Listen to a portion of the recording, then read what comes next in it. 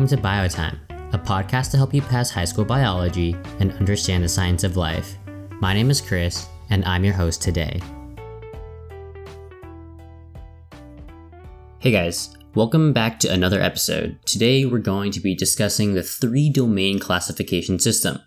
Through this system, scientists are able to organize organisms into 3 categories: bacteria, archaea, and eukarya.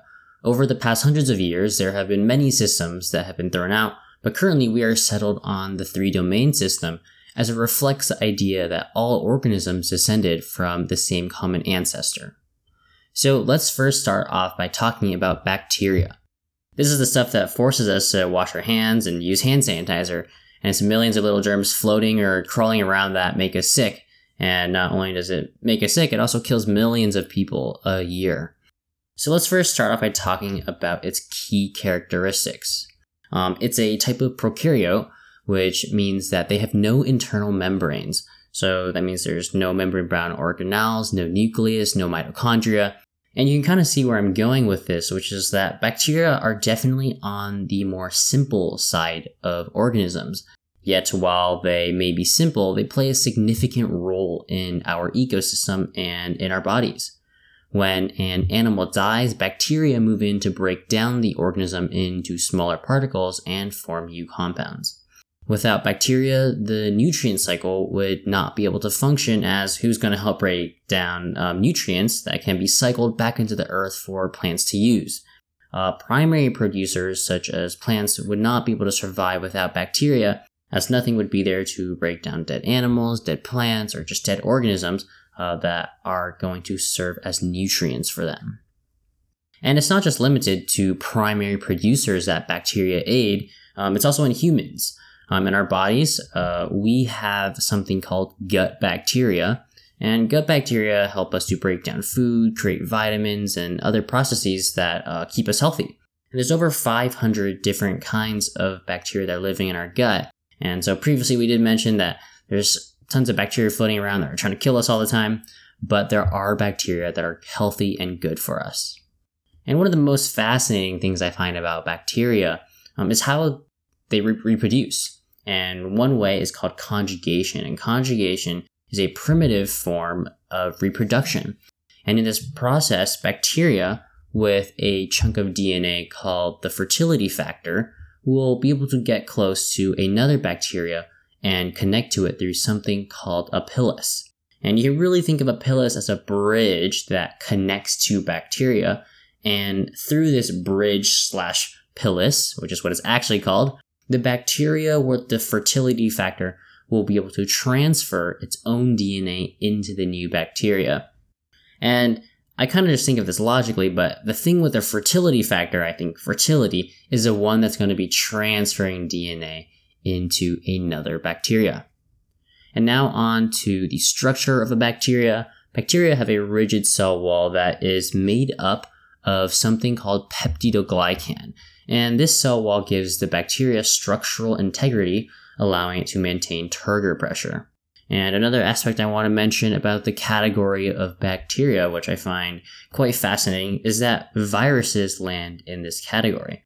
And to make this more clear, it's not just that they're in this category, but viruses aren't really bacteria, as they don't satisfy the criteria of what makes something a bacteria. But there is no other category that a virus can fall into, so scientists decided that viruses will just be classified as bacteria.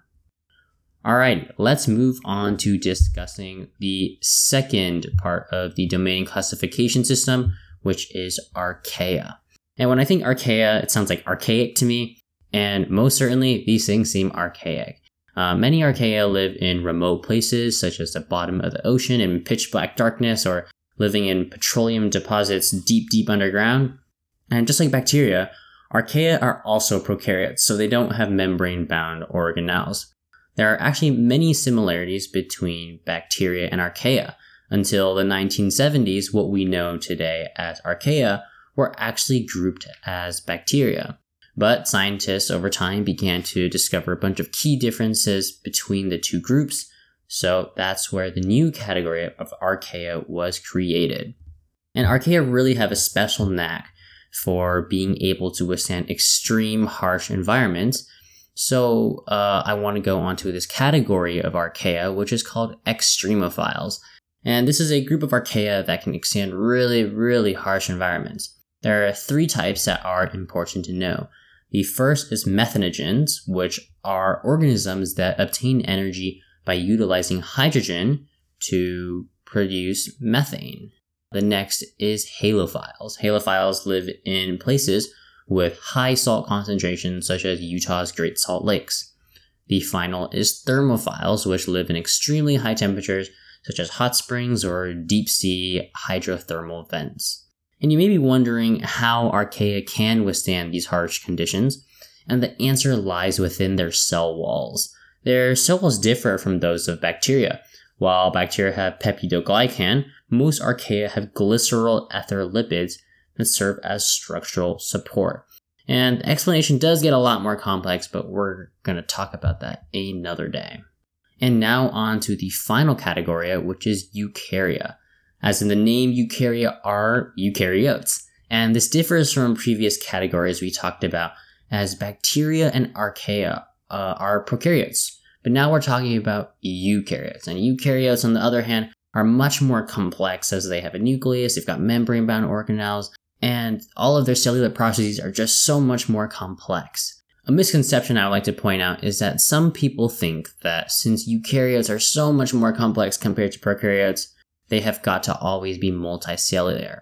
But this is not true. Eukaryotes can also be unicellular, despite being more complex. You have most likely heard about the 4 kingdoms, and these 4 kingdoms are what help break down eukarya into subcategories, as there are so many organisms classified under eukarya. There are about 8.7 million species on our planet, and scientists estimate that 80% of them are still yet to be discovered. Alright, so let's get on with discussing the 4 kingdoms of eukarya. The first is Protista. Protista are the most simple of the 4 kingdoms. They are mostly unicellular and live in aquatic environments.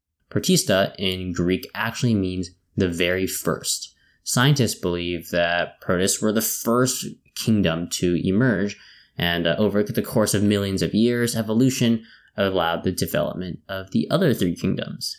Protists can be either autotrophs or heterotrophs. Autotrophs create their own energy, and heterotrophs consume other organisms for nutrition.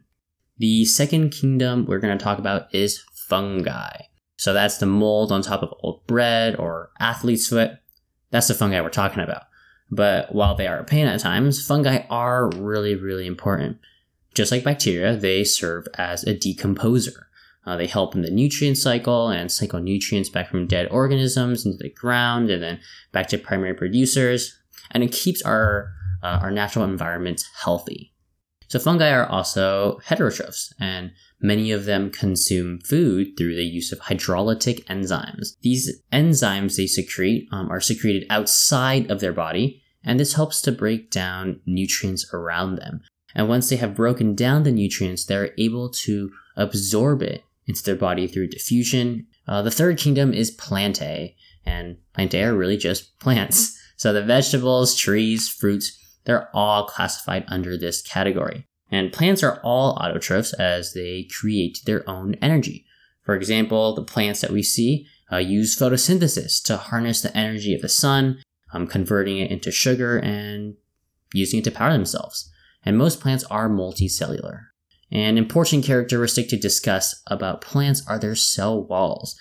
Plant cell walls are made up of cellulose, and fun fact, cellulose is the most abundant macromolecule on Earth.